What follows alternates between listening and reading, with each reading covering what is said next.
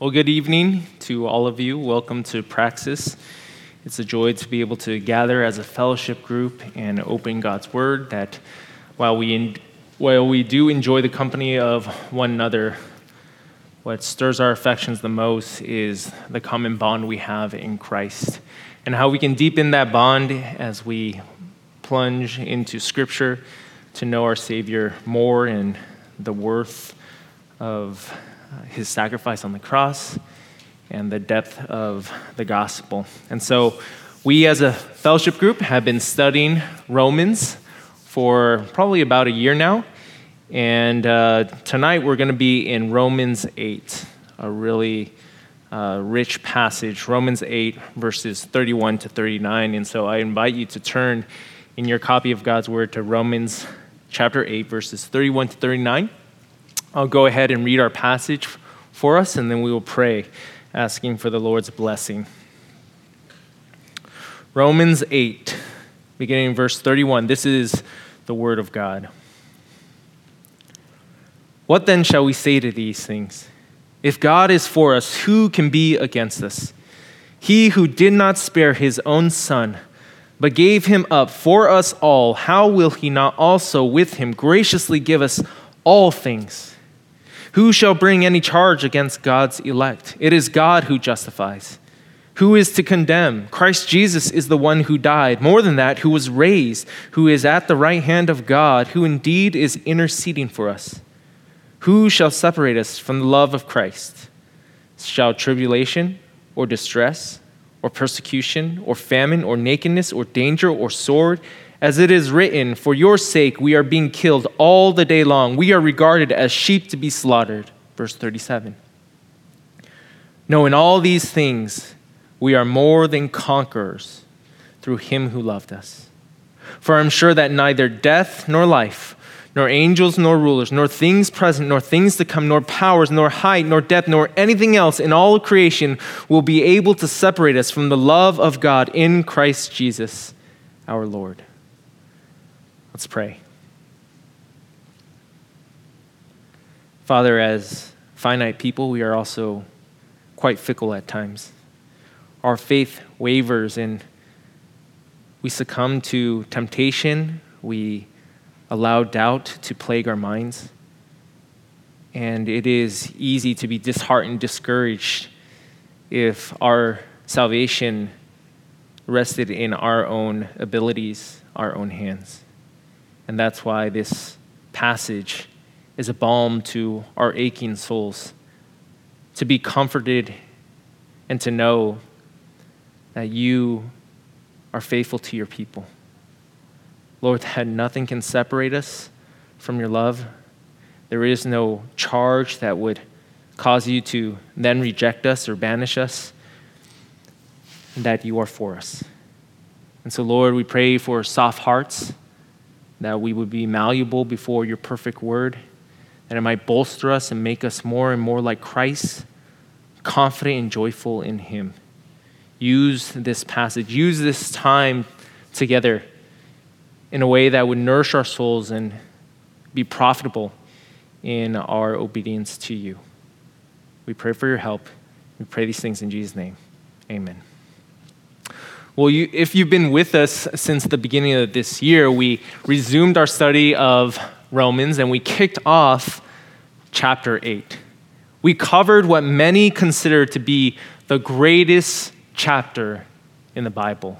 And I know that sounds like an exaggeration, but such a claim is actually not without merit. Because the Apostle Paul has traversed magnificent heights. I mean, even from the start, his opening salvo, no condemnation, is finally bookended with no separation in verse 29. And everything packed in between develops and reinforces these truths.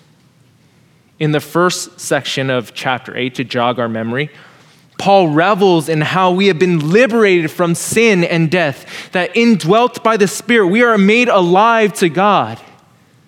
We're a new creation. And from verses 12 to 17, the apostle then teases out some of the ramifications of this.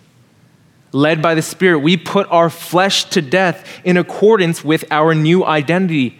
Children of God, co-heirs with Christ. And it gets even better. Because Paul then unpacks the content of such a glorious inheritance. And we are waiting for it with patience. Sure, we experience some of the blessings and joys of salvation, but not all of it. And so we groan. The groan of creation, the groan of the church, the groan of the Holy Spirit cries for the culmination of our redemption, when God will finalize it all and make all things new. We are destined for glory. And yet at the same time, we know we haven't arrived yet.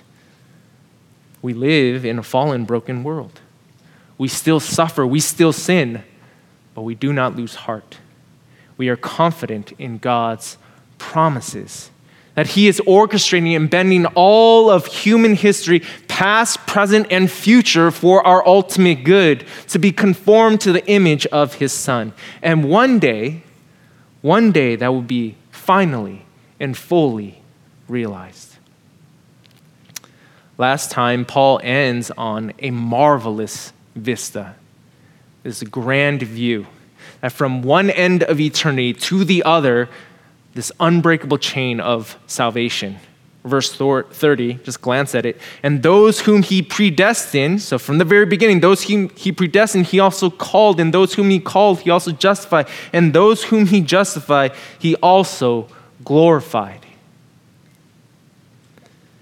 Now, Paul will do a deep dive into the doctrine of election in chapters 9 to 11. But before he stretches our cerebral capacities, he doesn't want the moment to slip away. He has us stew in these sublime ramifications of all that he has unraveled until we're unraveled, until we are undone in wonder and awe, our souls soaring with joy, praise, and peace.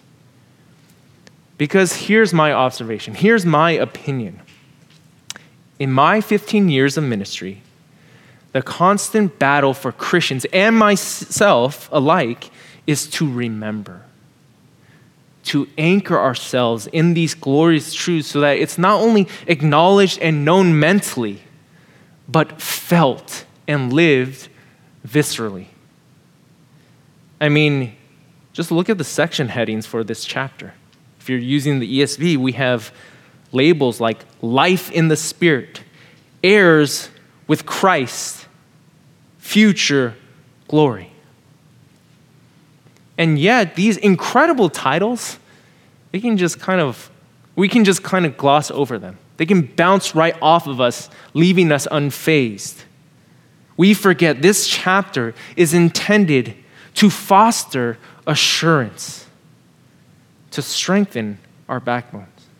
And if God has gifted his Spirit, if he sovereignly holds all things in his hands, if he holds us, then despite what our eyes can see, despite what we experience in this life, we can be assured that we will endure. You see, the doctrine of perseverance is undergirded by the doctrine of preservation. God's promise to complete the good work he begins in each one of us. And yet again, in my 15 years of ministry, we're so easily discouraged. We're discouraged by our afflictions, by our backsliding, difficulties in relationships, discontentment in life, and doubt seeps in. Sometimes it's a whisper, but sometimes in the valley, the voice thunders really loud. Why is my life like this? How can I still be so enslaved, so hampered by my flesh, so weighed down by this particular vice? How can I be sure that I am saved, that I will make it? And to address this harrowing question once and for all, Paul throws down the gauntlet. He answers the greatest external and internal criticism we might encounter, our biggest concerns when it comes to faith, the scariest scenarios we wrestle with. You know, when our future is murky, or we're in a season of immense sorrow, we're prone to wonder, is God against me? When we cave into temptation, or lose our patience, when we relapse into old habits, we're prone to wonder, will I be condemned anew by God? Or maybe just by where we're at in life, how things are going, much to our disappointment, or by our own lack of fervor for the Lord, we wonder if that's how he feels towards us. Cold, distant. And the question creeps up on us. Am I loved by God? Does he care for me? Well, in our passage tonight, Paul wields the momentum of everything he has taught in chapter 8 to smash these uncertainties, to bolster our shaky faith with unshakable confidence in God. Paul settles the debate and frames his closing argument by answering 3 dominant fears we might have. The apostle presents these hypotheticals in the form of rhetorical questions for rhetorical effect. And these questions can be categorized into 3 main concerns, 3 major fears which will guide us and be our outline for tonight. Listen to what Paul has to say to our fear that God might somehow, some way be against us. So our first point, answering God is against us. Look again at verse 31. Paul writes, "What then shall we say to these things? If God is for us, who can be against us?" And so the apostle has us turn around and survey the land. Certainly everything in chapter 8, but specifically the golden chain of our salvation in verses 28 to 30.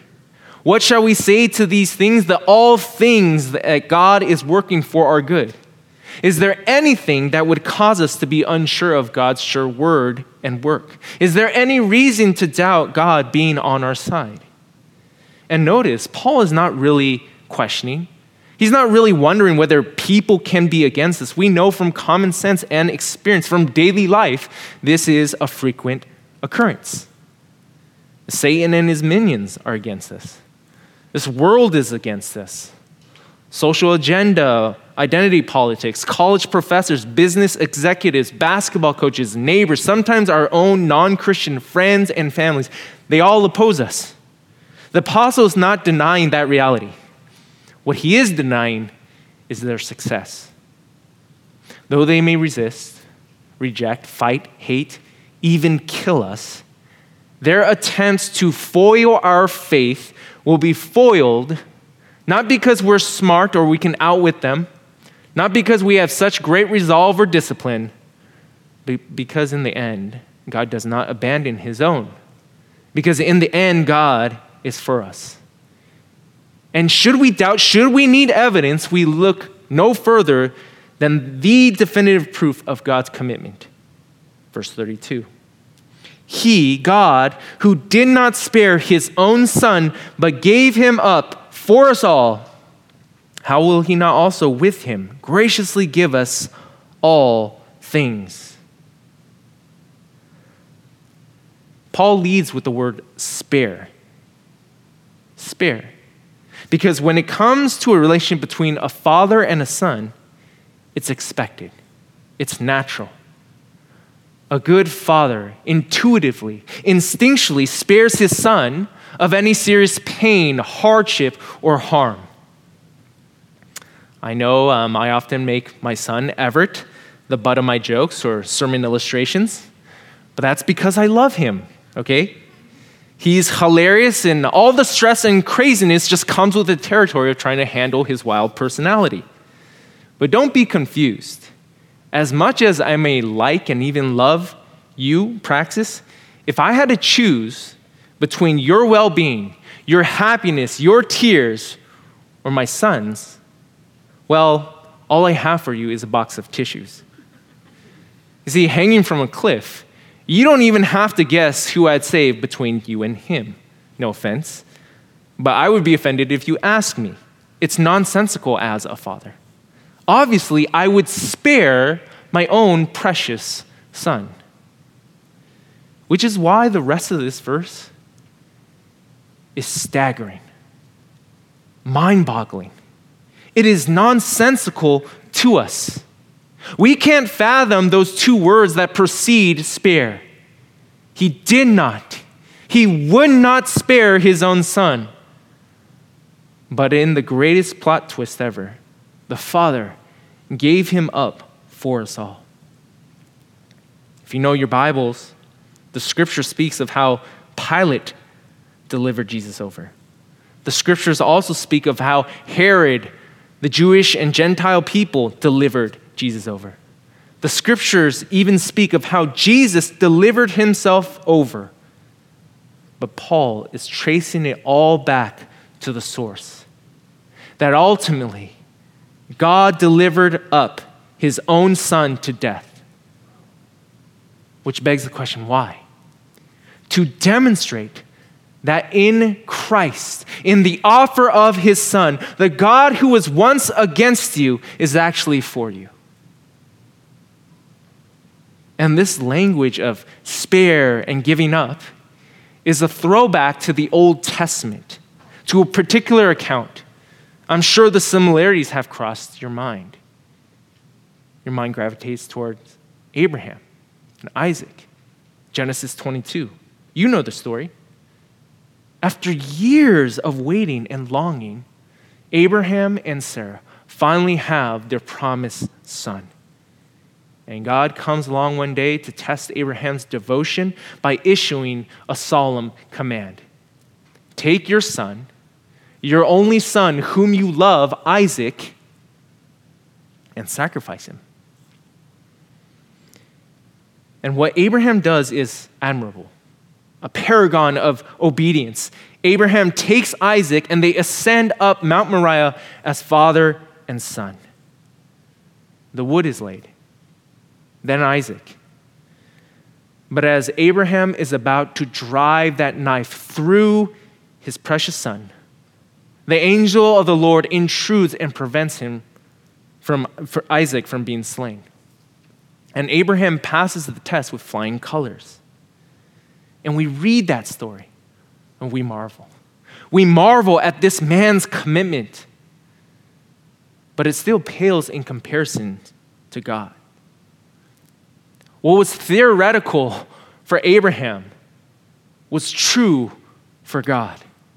Abraham did not spare, but he didn't give up his son. God did not spare, he gave up his son.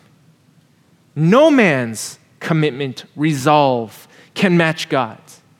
And in Christ, he is for you on a level no person has ever demonstrated or thought of. He has given up his only begotten son so we might become sons of God.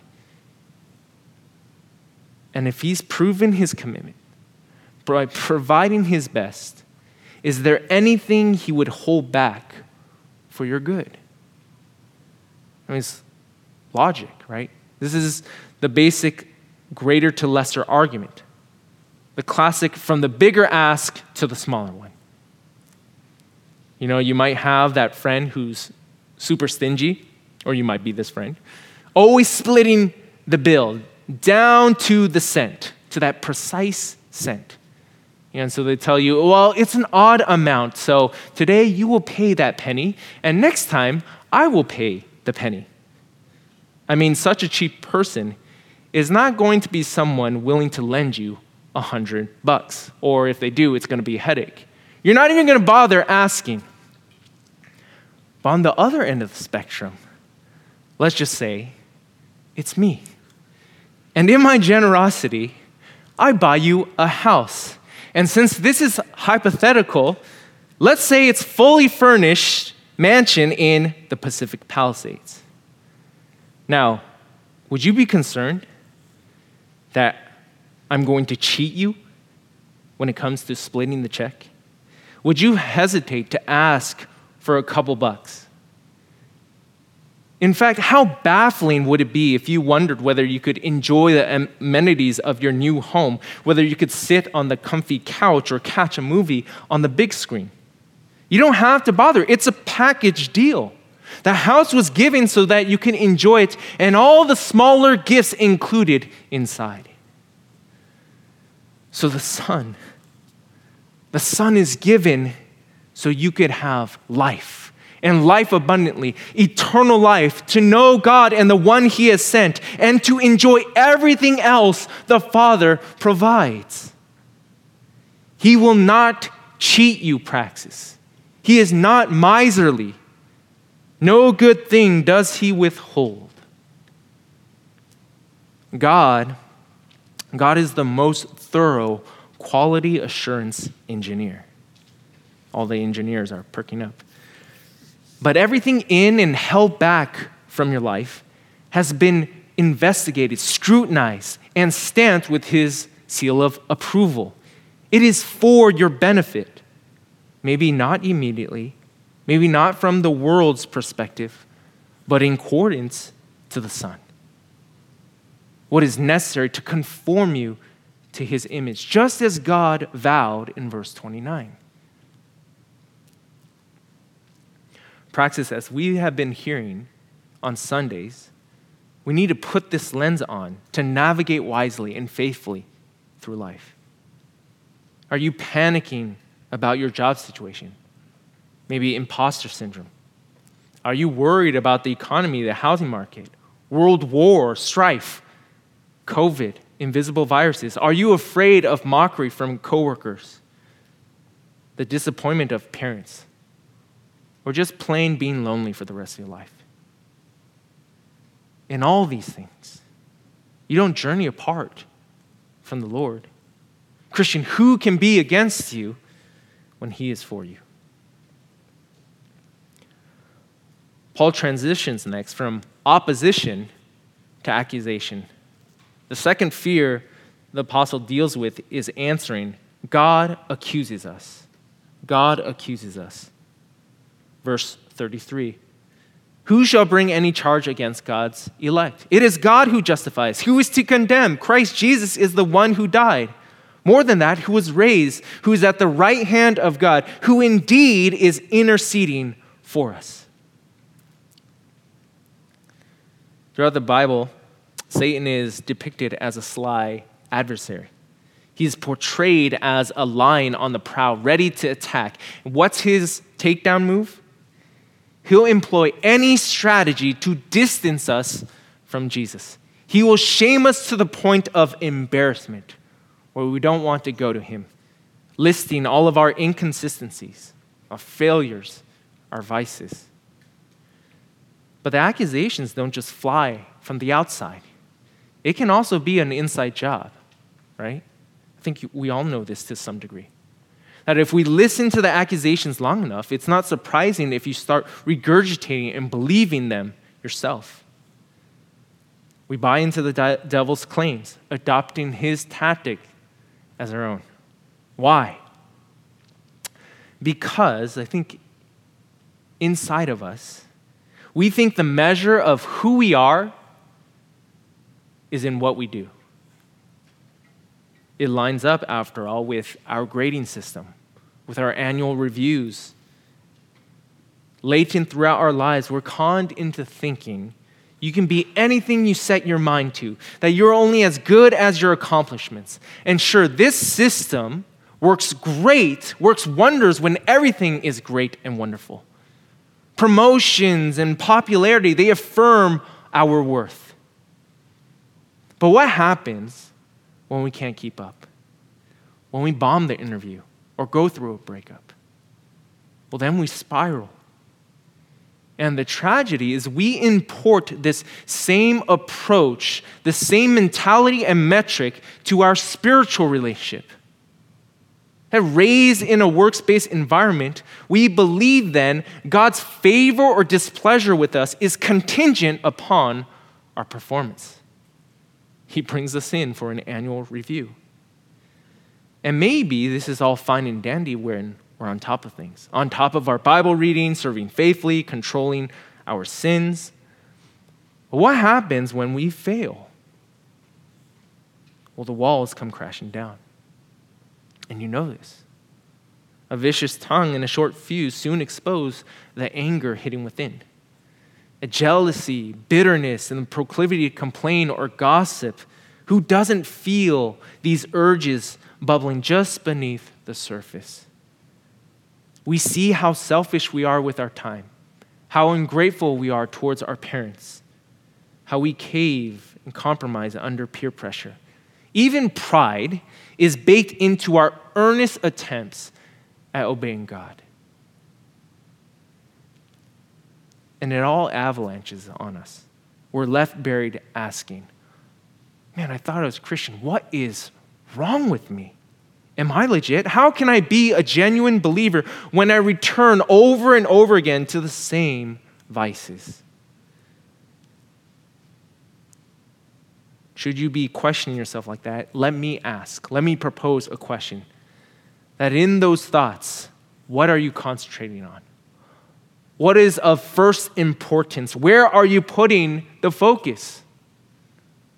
I think, truth be told, on you, on your performance, on your works, on your sin, definitely not on your Savior. Is it right to be contrite over our transgressions? Absolutely. Of course.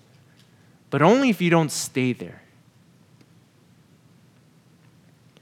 The devil and our arrogant hearts know nothing of grace, of a God who justifies, because we don't look outside of ourselves. But the humble are ready for an advocate. And so long as we try to justify our standing before God based on me and my obedience, we are erasing God from the picture and playing right into the devil's scheme, strengthening the legitimacy of his accusation. We are subscribing to the same system as Satan himself, and that is probably not a good sign. Because really, what can we say? The devil is spot on. He's accurate in his assessment. We're not disputing whether we're sinners or not. Guilty as charged, we're unworthy. The pivotal point is, where do we go from there? In our admission, do we wallow under a mountain of guilt and despair?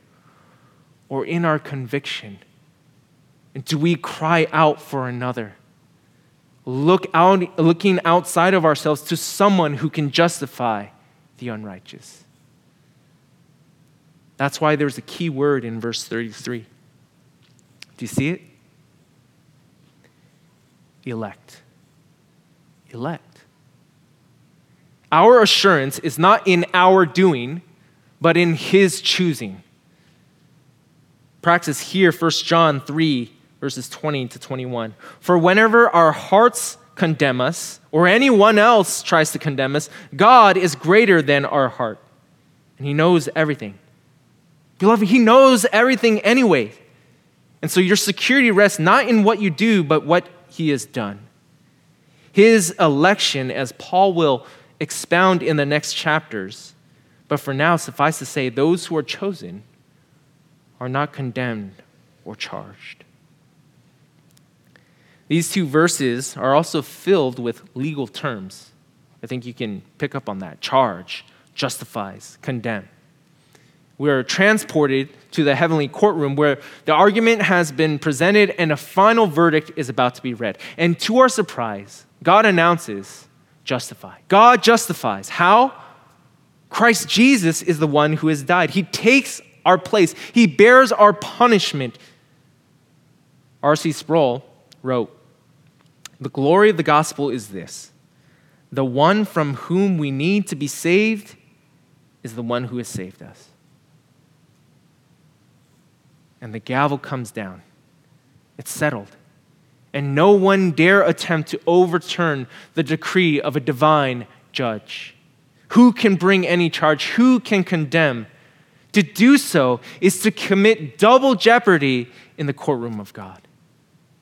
Look, if there's anything that's doubled, it's actually what's secured by Christ. His death has satisfied the justice of God and paid for our sins. It is a past reality, but there is more. To shore up our wavering, weak hearts, we have confidence because Jesus doesn't remain dead in the grave. He resurrects and petitions for us. We've read of the Spirit groaning on our behalf. We now read of the Son interceding on our behalf. And that is a present and future reality. So we live, breathe, and work not to establish our righteousness, but because we are righteous. Not to work for our salvation, but we work from salvation, from being saved. No condemnation or accusation, whether from Satan or ourselves, holds any merit when the case is closed.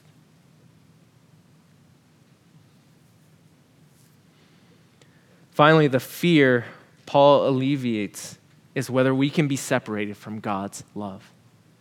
This is a big one. Probably one we've all struggled with.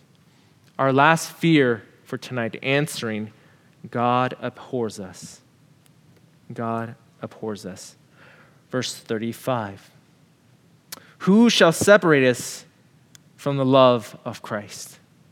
There are many options. The apostle presents some possibilities. He says, let's run the gamut.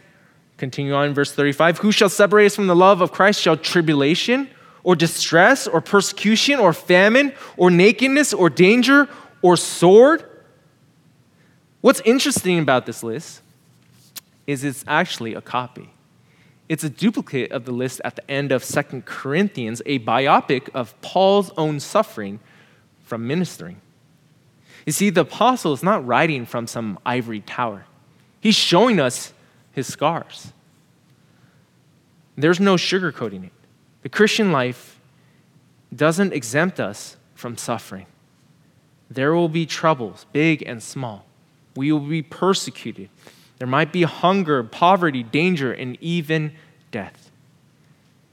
And I think today in America, we're starting to get a little taste of this. Christians are, as I'm sure you're aware, rapidly falling out of favor with mainstream media, pop culture, and the values of our nation. But it shouldn't shock us. It's just that we've grown too soft here in the U.S., unfamiliar with what most Christians experience all across the globe. I mean, other countries have underground churches. Just think about that. Underground churches.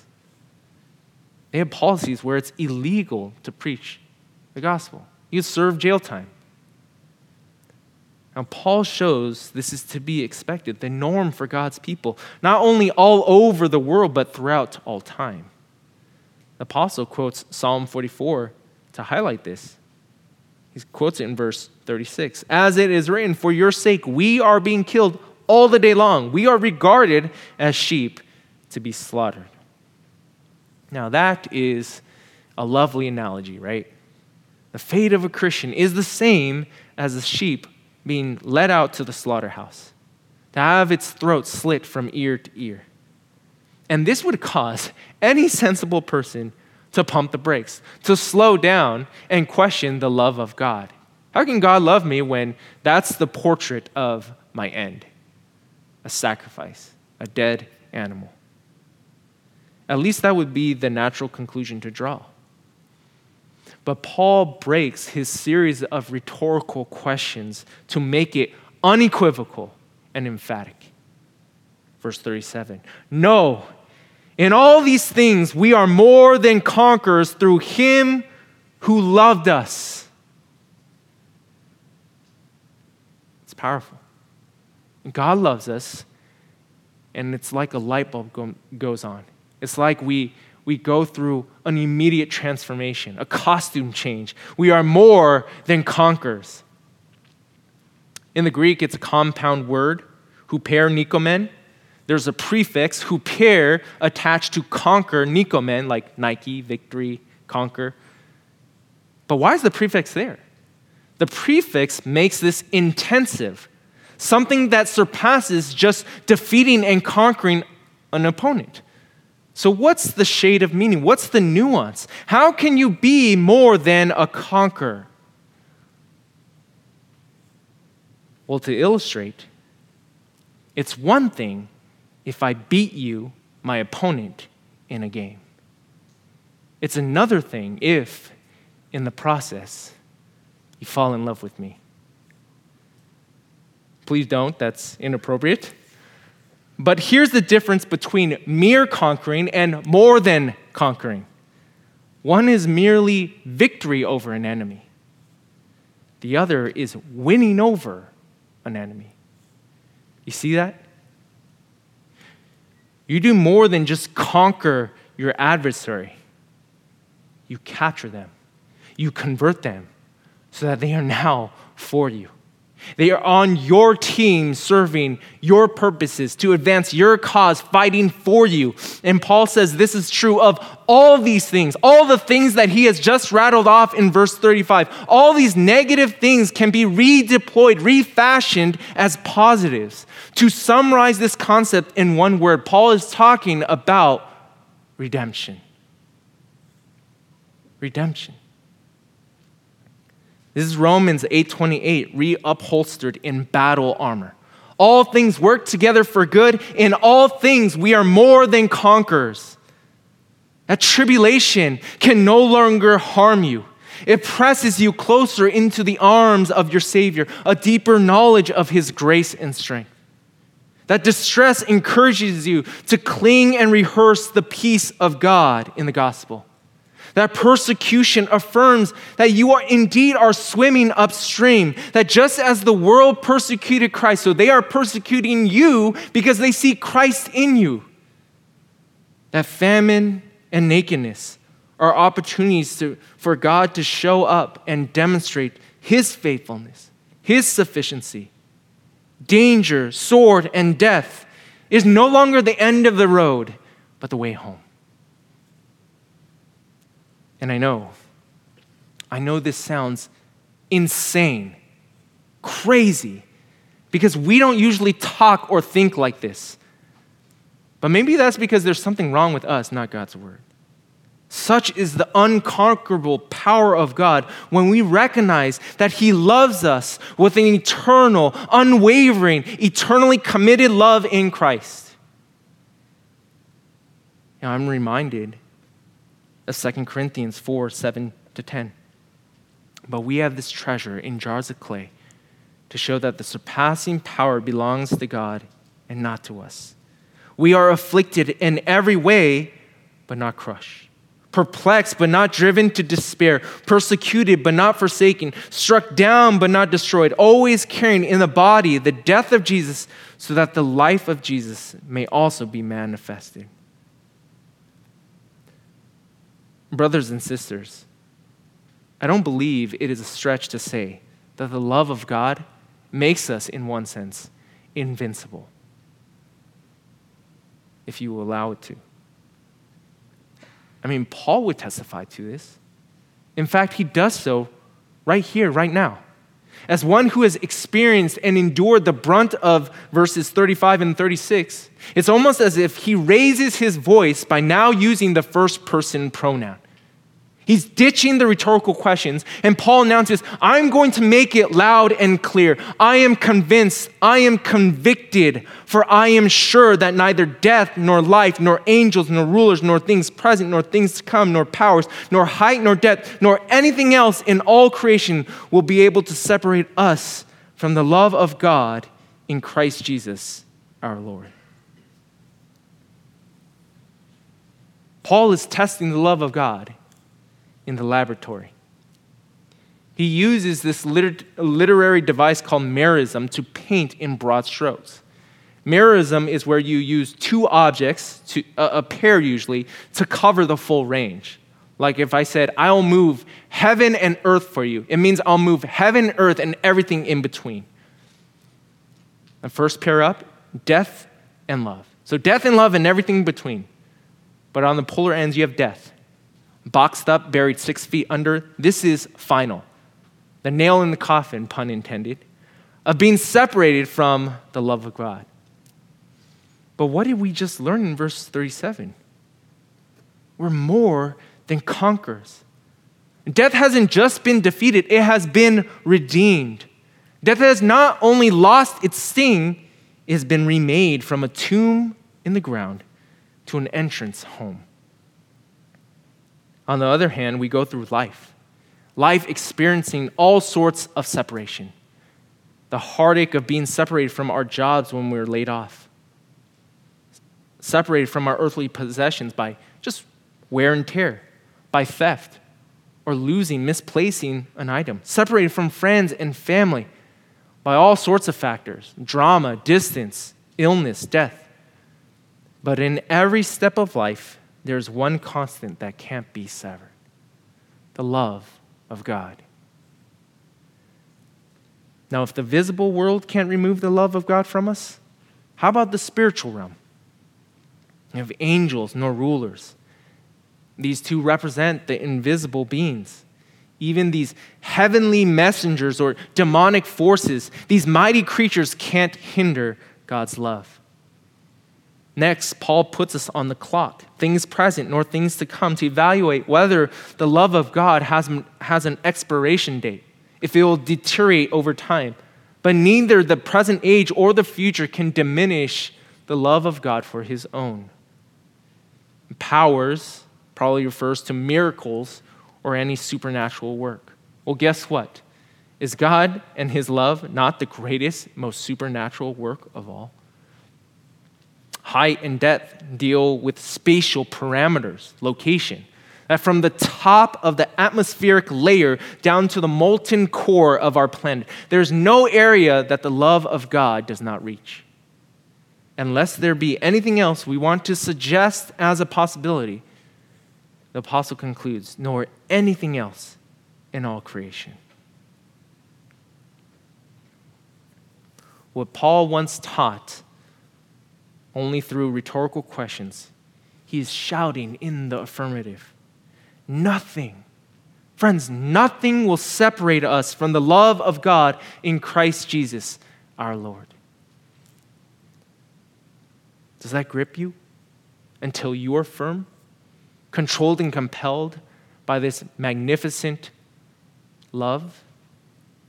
Praxis, is this the bedrock of your faith? Is this where your confidence, your assurance lies? Not in affirmation from likes, comments, and followers on social media. Not in accumulating wealth for yourself and a large savings. Not even from the smiling approval of your parents or superiors at work, but to know God is for you in Christ. Not in what rumors are circulating around you, the slander of your peers or your own self-condemnation, how you berate yourself, but to know God has freed you from accusation. He's justified you in Christ.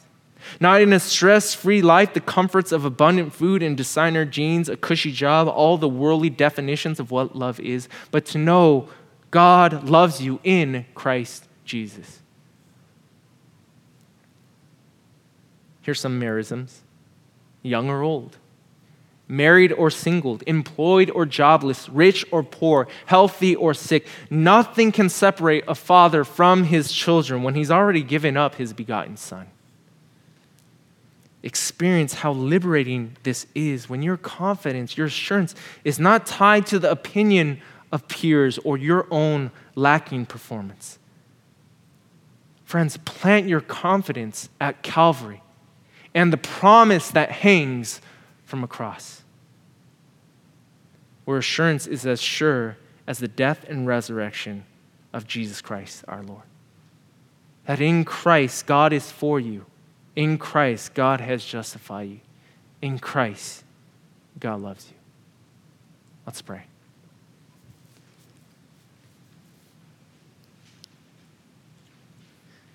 God, such splendid truths, and truths we often take for granted because familiarity breeds contempt and our hearts are dulled. And so we ask that you would pierce through any callousness, that you would help us to behold the majesty and kindness, patience, and faithfulness of our Lord and Savior. That his love echoes for eternity from the cross to when we will be glorified and with him. And therefore we can endure.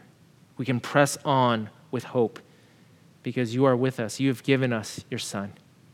You have made us clean by the blood of Christ, and you have demonstrated your love that while we were sinners, Christ died for us. Lord, we pray that this truth would be a foundation for us. Provide sure footing as we navigate through all of life's mountaintop experiences as well as low points in the valley. You are with us.